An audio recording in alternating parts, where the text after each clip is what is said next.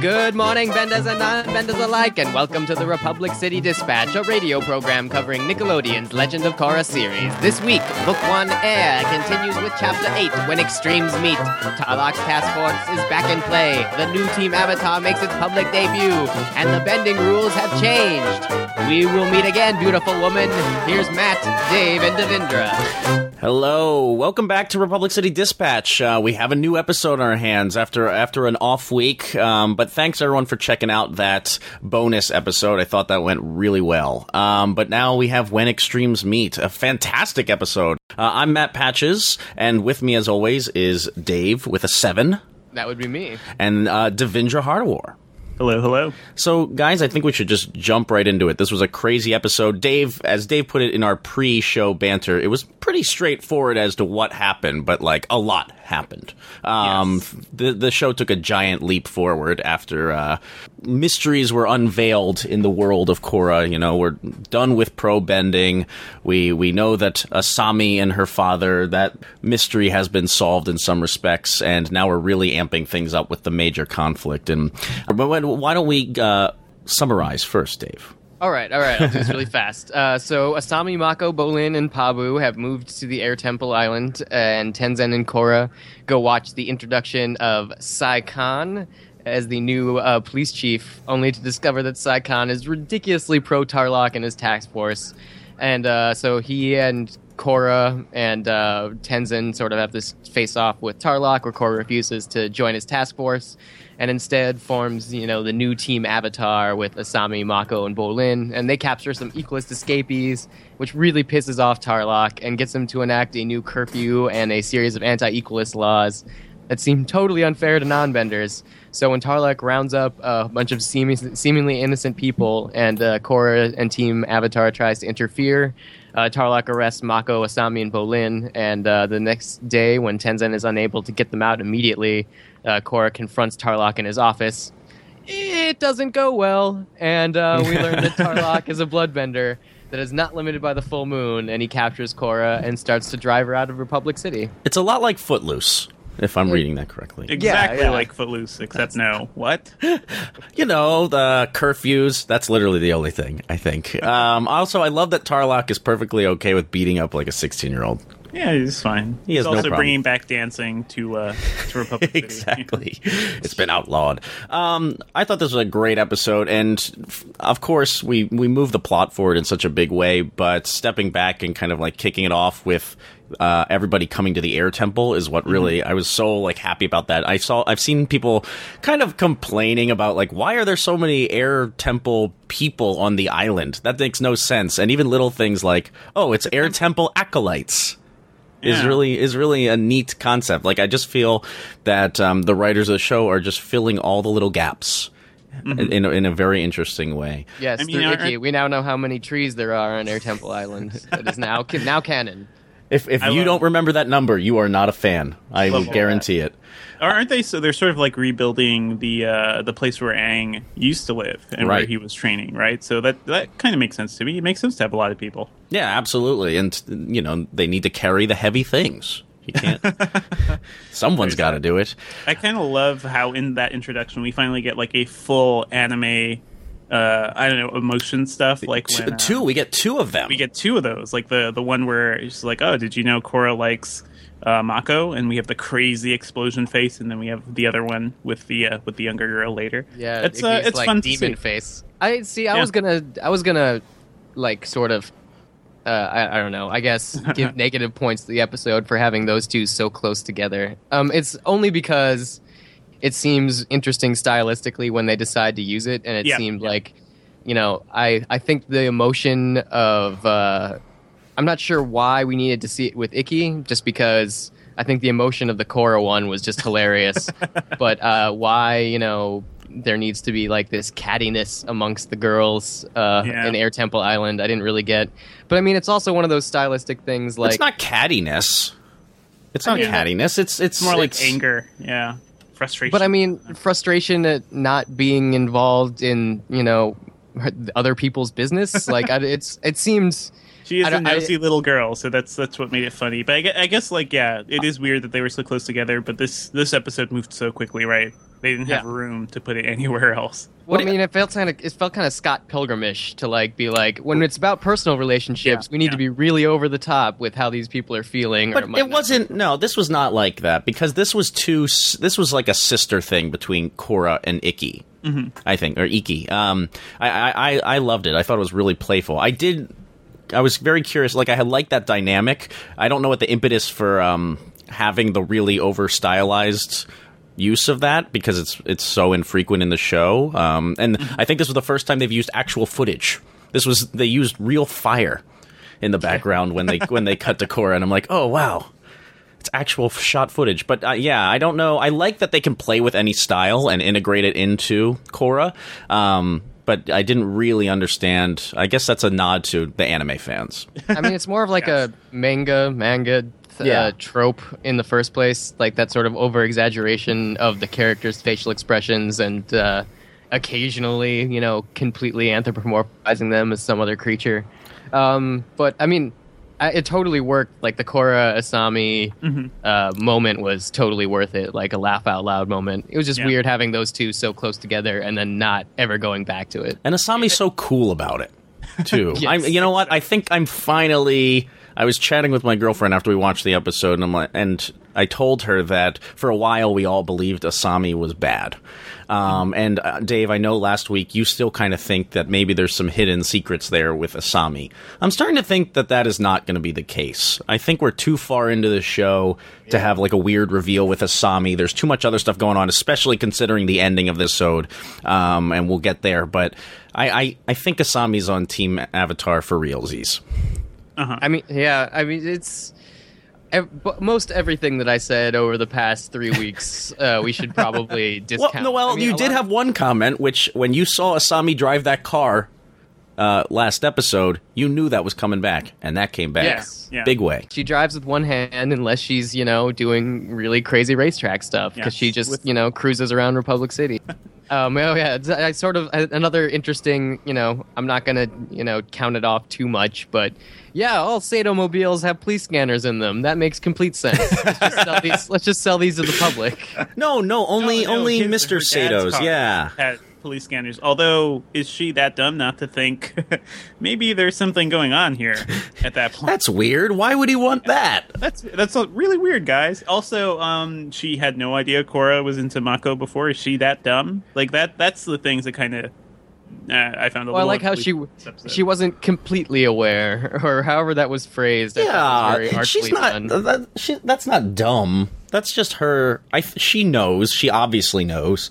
But she doesn't want to acknowledge it because she's a nice gal, right? I don't know. I'm now going to jump on the Asami Milo ship. That seems like the ship for me. From, wanting her hair to we will meet again. I'm not a huge fan of the fart bending. Oh, yes. I wanted to know how that went over for you guys. That was a weird bit of physical comedy. It's fine. That kid is weird looking. Every time you see him, there's like a fart joke waiting to happen. I know. So it's like, come on. I'm not sure I'm trying to think back to the original series if they ever went as far as fart jokes. I love the Air Temple kids. Jinora, Ikki, and Milo I think that's the old school Airbender humor, and a great way to get into it because the show is so serious and so mature now. And if it's not Bolin, it's the kids, and I love having them around. I loved being on Airbender Island for a while. But the fart joke, fart bending, that's pretty. yeah.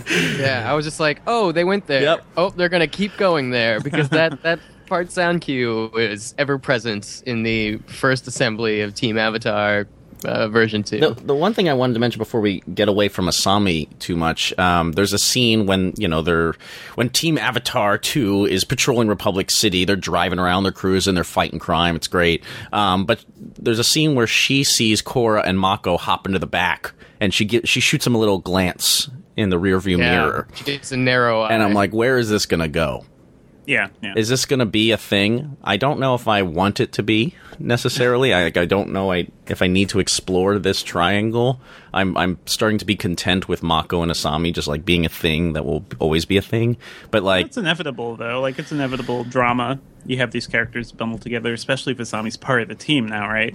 But didn't we conquer that issue in the relationship we had a whole episode dedicated to it. Between Korra and Mako, but Asami didn't have a say. So now it's time for her to say, I guess. So if Asami is evil in any way, it's on a relationship level. Yeah, just as the other stunningly beautiful woman. Another thing, to give a high five to our women listening audience. Emily was very nice to bring up that in the spirit of competition, Bolin manages to compliment Korra without saying that she's pretty. And meanwhile, the only thing anyone can say about Asami is how drop-dead gorgeous she is. Yeah. So we have a little feminist parallel there. So that's definitely there. But I mean, it's interesting because the end of the season's kind of shaping up, and it looks like we're going to leave a lot of character dynamics unresolved, only because in the traditional, hero's journey, she goes away and figures out what makes her special, and she will only come back to Republic City when she needs to fight the final fight.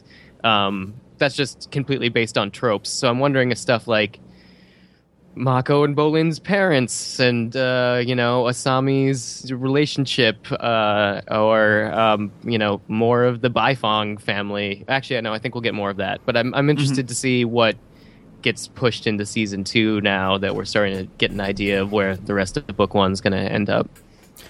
Do you think she'll be gone for the rest? We saw Korra kind of taken away, and the idea is that she's not going to be returning to Republic City anytime soon. I mean, where do you see that going? I think that she's going to. We're going to jump ahead a little bit here. We have 2 more single episodes, and it looks like they're going to do the last 2 episodes on the 23rd at the same time. So it would seem that she has next week's going to be Out of the Past, which I imagine is our flashback heavy episode, and then the episode after that is supposed to be called Turning the Tides. So that's obviously where something face-off-ish happens, and then we get Skeletons in the Closet, which is the one that Zuko's most likely going to be in, and that's paired with Endgame. So maybe she's out of the city, learning to get in contact with the spirit world and figuring out what skills she needs to return to Republic City with. Since I'm pretty sure she has no friends in Republic City. Like, even if she wanted to come and fight this war, like, it's been split into non-benders and benders, and they both have their evil leader now. So, I mean, there needs to be a third option, and the Avatar, needs to be the Avatar for all peoples. Yeah. Sure. And, Devindra, was there anything else in the beginning of this episode that struck you before we get into the big finale? Not as such, although I do love the addition of the car. I love that we've finally gone full turkey with the whole Batman theme. Yeah, we were kind of talking before the show about Batman, the animated series, the original. And that really, the car stuff and the teaming up and working together, bending together to, kick butt.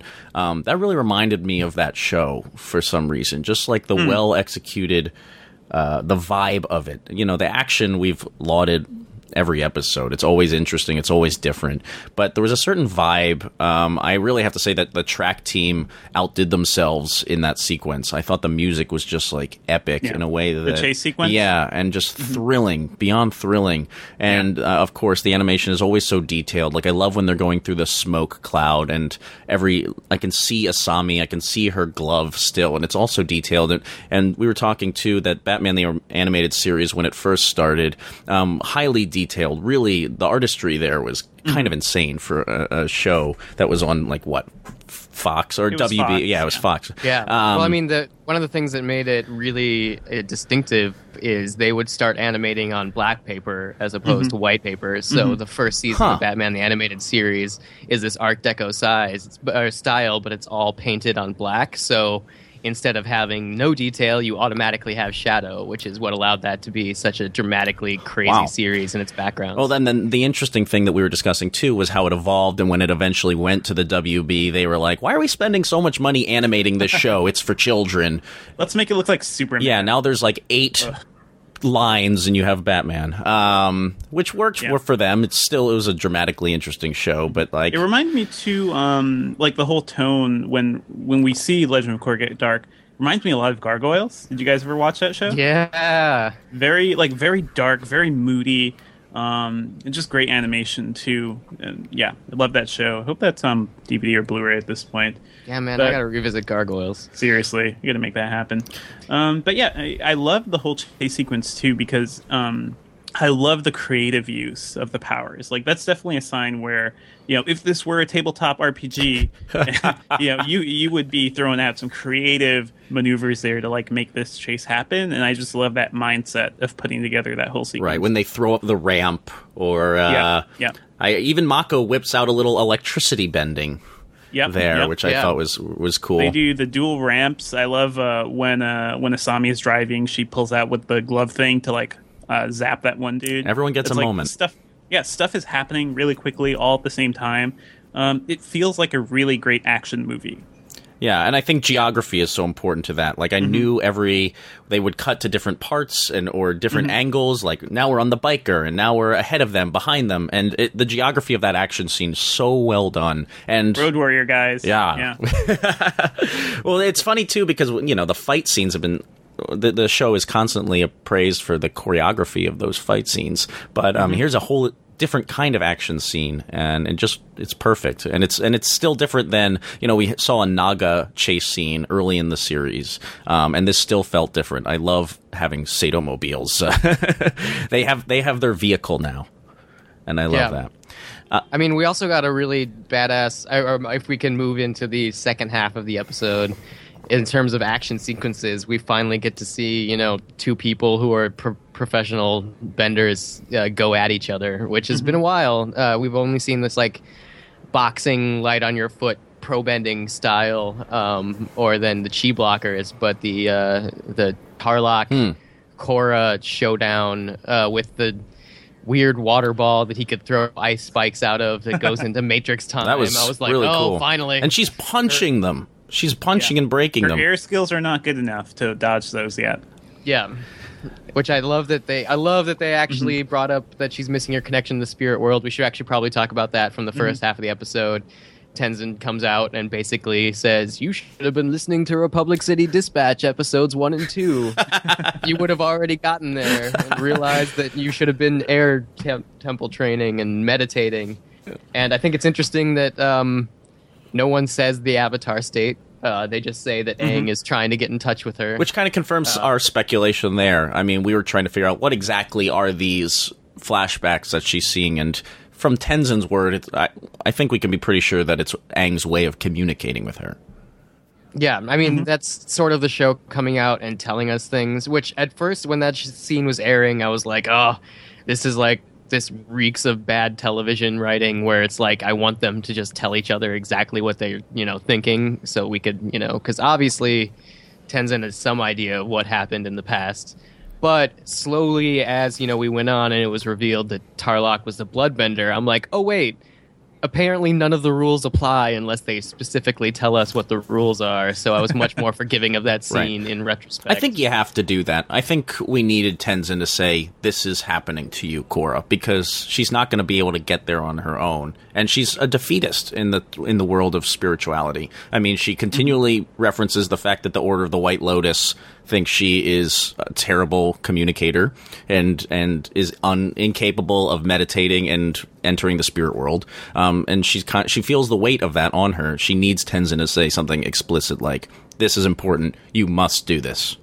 And I think it'll really drive her. And it's interesting now that she'll be on her own. She'll have to do it alone and really push herself. And I wonder how she'll break through that. I think that if anything, she will not be doing it alone. This is when we're going to get our flood of Aang's other children or Zuko's daughter. This is where, the people who... First of all, I think, we've been in Republic City alone for so long that we've forgotten that it's the New York of that, world. So people have a vague idea, I'm assuming, of what's happening in Republic City. So I'd be interested to see, what... She's being banished to the Yonkers of the Avatar world. Essentially. Or if you think about, to use the Star Wars parallel, she got booted off of Coruscant, and now she's going to have to go to Tatooine to find her, Obi-Wan Kenobi. Dagobah, what is wrong with you? No, she has to go to Dagobah and find Yoda. Oh, I don't think we're gonna go that far. I think it's more she needs to find the person that knows about the past. That's where we're gonna find Zuko, though. Some dirty swamp somewhere. Yeah. Yeah. Well, that's interesting because I don't know exactly where. Like, is she going to be locked up somewhere, or is she actually going to be thrown out on her journey? Why would she just be allowed to walk free? I could see this next episode really being like, I'm in a prison now. I might as well just meditate. Yeah, exactly. we did call this, right? We called this she would be exiled. This was me. I just want to say this. I always knew that she would be leaving Republic City. Of course. Yeah. I hope I'm right. I guess we haven't proven that yet, so I shouldn't be bragging. But I mean, we also have such a brief period of time that I'm starting to feel a lot better about our very early theory about Amon eventually coming to the side of the Avatar by the end of this season. Maybe not like a 100% team up, like they're all cool, but definitely if there's going to be a larger threat, I think it is the Benders and Tarlok as opposed to, you know what, this is a good time to do the fan comment. Yes, I was just about to say, this is when things get pretty serious. Yes, so this is, we did a talkback thread on RepublicCityDispatch.com. It worked out really well for us, so we're going to do that every week now. As soon as the episode airs, come and talk to each other in the comments. I'll jump in when I can, but mostly you guys have been doing great on your own. This comment's from AvatarFan93, who says, quote, I think you make an interesting comparison. Fascism and communism were two extremes that were diametrically opposed to each other. One of the core values of fascism, anti-leftism/anti-communism. Yet they both employed violence and scare tactics to try to crush dissent and people who were not like them, leading a, quote, revolution, unquote, of oppressed minorities certainly has a communist ring to it, just as unjustifiably arresting people simply based on some suggestive criterion, being a Jew for the Nazis, being a non-bender for Tarlok, claiming to rid it of society of some danger, smacks of fascist tactics. I believe that Breik has said that Korra is supposed to be more adult and possibly more political. Can't remember where off the top of my head. Maybe this is what they were talking about. We are seeing two extreme forms of government competing with each other for dominance in the city. Perhaps Korra will need to find some system that is in between. In other words, try to find a way to bring balance to the city and the nation. I don't know if anyone else has this problem, but I sometimes forget the Republic City is part of a bigger nation, although it is the capital. How many times? And that's the end of the comment, and it's amazing. How many times do they need to show maps? We need to remember there's a whole world. I think he's on, or he or she is on target, saying that this is the possibly more political stuff that Frank was talking about. Yeah, definitely. What did you guys think of this? Is this does this fit the style, the tone? This was really serious. Like, this really scared the crap out of me. Yeah, I mean, it's when extremes meet the title, I think refers to Korra and Tarlok, but this comment made me really think that it is two very different forms of government. And not only that, but it's two forms of government that usually take hold in a city that's falling apart economically. You know, everyone wants to research what happened to Germany after World War I. This would probably be a good time. But it's, yeah, totally. I totally get that third level of thematic development between the two political senses. I think it's really interesting because it's so gray. Like, everything in this show is so gray, whereas I felt that Avatar: The Last Airbender was a real hero's journey. Like, cut and dry, Joseph Campbell, A Hero with a Thousand Faces, a book you should all read, designed to be like that perfect hero's journey. And although there were threats, we knew they would be defeated. Here's everything like wishy-washy. Like, how do you solve this problem? It is a problem, and the way Tarlok is doing it scares us, but is he completely wrong? No. Is Amon completely wrong? No. Is Korra wrong? No. It's just so, like, it's hard to swallow, but the way they've been executing it is quite perfect. Yeah, I mean, it's been interesting because I went back and have been watching Spot Avatar: The Last Airbender episodes, and especially stuff from the first season. It is amazing how this is just a completely different show on so many levels. There's almost nothing innocent and childlike about it, and when it is, it almost feels like that's the tension reliever we get at the beginning of each serious episode, but then each core episode has like done a slow 20-minute spiral into really, really serious issues. And this one, they even completely forego an end credits card, and instead just pan up to the moon to remind us that it is not full and that Tarlok can bloodbend regardless. Yeah, Can we get into that now? the you're our Avatar 2 line sent chills up yes, my for spine sure, as you know, it was imagery from you know, Holocaust Nazism, like seeing everybody kind of contained and just seeing someone scream out to her is so haunting. Speaking of that too, like that whole sequence with Tarlok, it's kind of making me see Amon in more of the light of like Magneto in the X-Men, because it's really how this is all coming down, right? Like he wanted the freedom for his people. He wanted like to, even though Magneto was like arguing for the opposite, what Amon is doing is basically, you know, that argument for the humans. So I don't know, and that's why I think he will end up joining up with you know, Korra somehow at this point. Yeah, I mean, it's really interesting to me that both Amon and Tarlok, who are our leaders of these two movements, are people that are, you know, have these special powers that are technically impossible. Like Amon could take away people's bending, and Tarlok could bloodbend apparently whenever he wants. Yeah, the new charismatic leaders. Yeah, with and superpowers. Yeah, and they're essentially, you know, they show why, you know, having an avatar is much more about balance. It's not about being superpowered, because now we have these other superpowered people that have no obligation to anybody to act in everybody's best interest. So it'll be nice to see what the spirit world has to say about this, because I imagine they are super pissed. Yeah, I think that X-Men comparison to Avenger is pretty spot on. Or you can have my crazy theory where Tarlok is Amon. Now, let me throw this out here so that everyone can be on my case. I was just yammering on to Devindra before the show about why I think Tarlok is Amon. You know, because he has this power, this blood-bending power, my imagination just took off. And we've been trying to figure out, like, how does Amon take away people's bending? Is he in touch with the spiritual side? Did someone grant him this power? Does he, in fact, actually have this power? Is it some sort of extended chi blocking? Who knows? Who knows? But my imagination, here goes, blood-bending is somehow taking away their powers. So that if Tarlok is a bloodbender, in fact, as we know he is, he can somehow take that or constrict it in some way through bloodbending. I have no idea how. I have absolutely no evidence. But the other, I could see that. The only reason I can't agree with you, Matt, is that it just seems too easy for a show that is constantly surprising us and just being very smart about how these sorts of twists go down. I think it also very intentionally gave you Tarlok's insulted as all get out eyes when Korra suggested he was like Amon. How dare you? That was essentially like we know you guys could think about going here, but I don't want to discount your theory entirely, because I don't think that the bloodbending part of it is necessarily wrong, just because Amon and Tarlok are different people. Because we got more flashback this week, and finally new flashback. And it seems that a lot of bloodbending went down at this trial. I'm not sure who's being bloodbended or who's attempting to bloodbend. It looked like Aang was being bloodbended. Well, it looked like Sokka, too. Yeah, it looks like something was happening. And the thing is, like, if nobody knew Tarlok could do this, this could have really...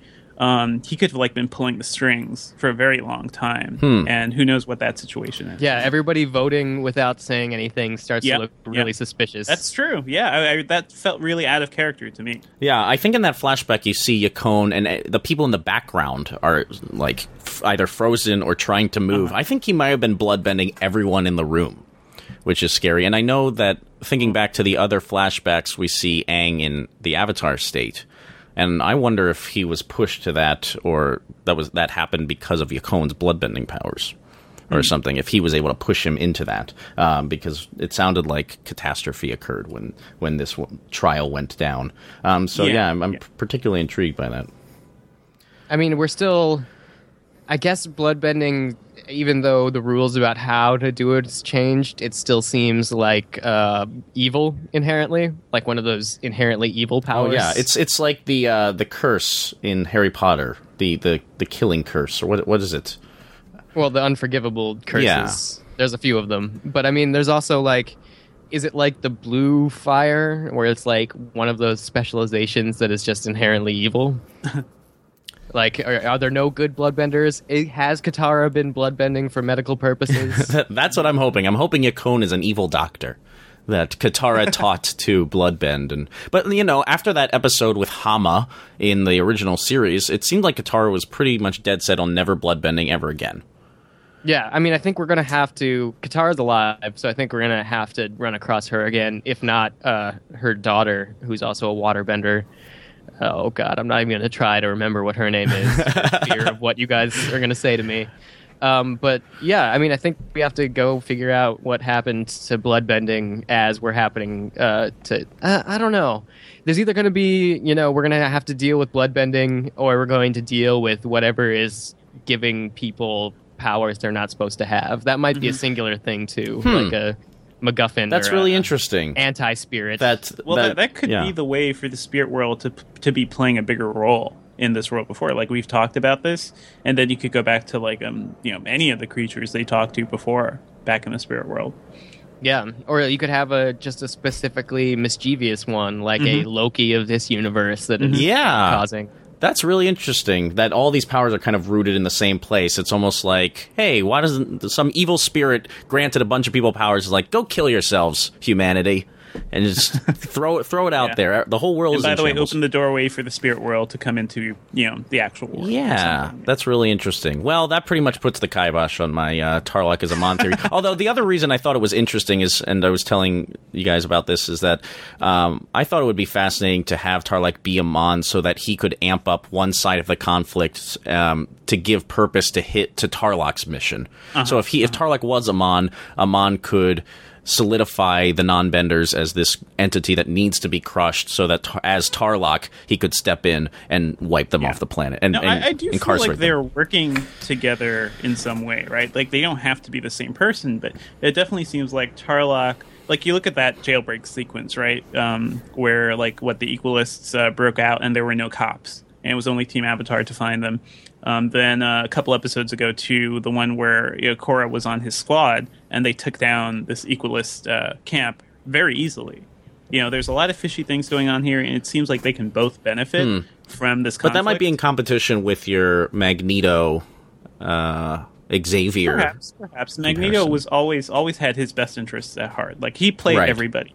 So I think like he could allow Tarlok to think he's being a pawn in Tarlok's overall scheme, and then come out with his own thing. It's just, these are all the various things I'm juggling in my head right now. Yeah. I think I'm more on the side of Tarlok is using anti-equalist fervor definitely for his own purposes. But I could picture Mon getting just super pissed off that stuff's being done in his name.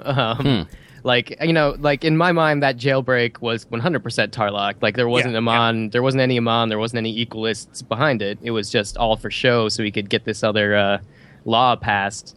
And so I could see Amon, being like, how dare you try to play me? I'm taking your bending away. No, I will bloodbend you. Yeah. Stand still. The other, and then they all do the can, and we fade out. And we touched upon this, but just to kind of wrap up here, that fight scene at the end was pretty wicked. And I really like Korra in that moment, or not really like Korra. I didn't like her, but she scared me. And I was worried that she was going to go Avatar state or something and really do something horrible that she was going to regret. And I'm always in constant fear of that with her. And I like that about her character, because that will really help her develop a spiritual side eventually and fulfill that. But what were you saying? Yeah, maybe more than the Avatar state. Like, she is in danger of... She could be somebody who ends up killing somebody inadvertently. And that is, like, to me, that is a more powerful and interesting thing for her to deal with, rather than, I may or may not turn into this, crazy light monster thingy. So I think that's going to happen at some point. It could be Tarlok eventually. I do love that fight, though. It's just so knock down, drag out. Like, the point where she just, like, earth bends the wall to get rid of his water.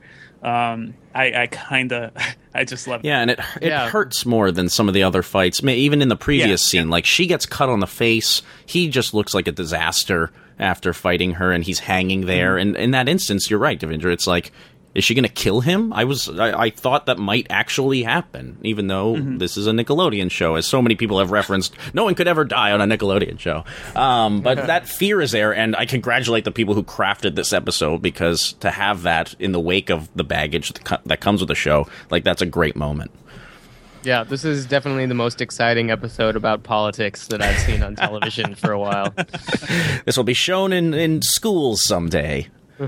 What's the difference between fascism and communism? Well, let's watch The Legend of Korra on air. If only history class had been as interesting when I was younger. Well, I think that about wraps things up. Any more highlights from this episode that stood out? Any more theories for the future? Let's see here. There was a good Naga chasing Pabu, having playful moments that I really enjoyed. And then, some nice Naga physical comedy for those of us that were lacking that. I had made that suggestion, and I was very happy to be satisfied by Naga in this episode. I also love seeing sky bisons. I don't know about you guys, but every time, like, when Tenzin flies a sky bison, I'm like, aw, remember the old show? Love that. Yip, Appa. Yip. I loved when the kids were on Nagas too. Yipping at Naga. Yeah, little things like that. Yip. And Nago's just had that look on her face, like when you play with a dog's ears, where they're just like, "I'm putting up with it, whatever." Right. The other thing that I wanted to quickly mention was Sai Khan, and how I don't think we'll see much of him, but another great bit of comedy. And my favorite character is Tenzin. And just when he gets his moments of comedy and moments of where he can lose his high and mighty, I am a spiritual man, I'm an airbender, and he can kind of just be a guy. So when he yells at Sai Khan and says that he's the worst, I just love that stuff. Yeah, worst ever. Ever. Oh, J.K. Simmons. Fantastic. Well, I think that about wraps up this episode. We'll be back next week with... yes, we will. What is happening? Out of the past... June 9th, Out of the Past, Korra tries to understand her visions. Tenzin and Ling Baifong search for Equalist hostages. So no Lin in this episode. We're getting Baifong signal plus Tenzin as Robin, it looks like, and I'm in. That is going to be a fun adventure. Well, it sounds like then the show will actually have to jump perspectives. It usually just sticks with Korra, and wherever she is, we get to see that. But it sounds like we'll have multi-tiered storylines in this episode as she's kind of incarcerated somewhere, and there's another adventure. Exactly. Whoever suggested she might spend a lot of this episode meditating, I think he might be right on. I don't mind. Meditation episode. Time for more Aang with a beard. I'm game. Well, that about wraps things up. Why don't we sign off here, Devindra? Yes, you can find me on Twitter at twitter.com/Devindra. I podcast about movies and TV at /film.com, and I write about technology at venturebeat.com. Everything else I do is at devindra.org. Awesome. Dave? Hey, I'm DA7E. That is also where you could find me on Twitter. I'm doing a lot of writing about Iron Man 3 at latino-review.com, and do a weekly podcast with Mr. Patches and two other fine folks about pop culture and movies.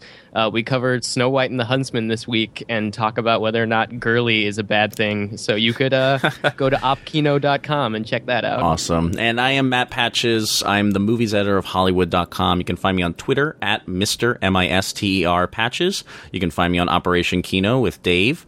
And you can find me on Tumblr at mattpatches.com. And that wraps up this week. Guys, thank you so much for tuning in, for all your support, for all the comments, for all the theories. Subscribe on iTunes. Leave us a nice message there. Just Republic City Dispatch. We're on Tumblr, republiccitydispatch.com. And we'll be back next week.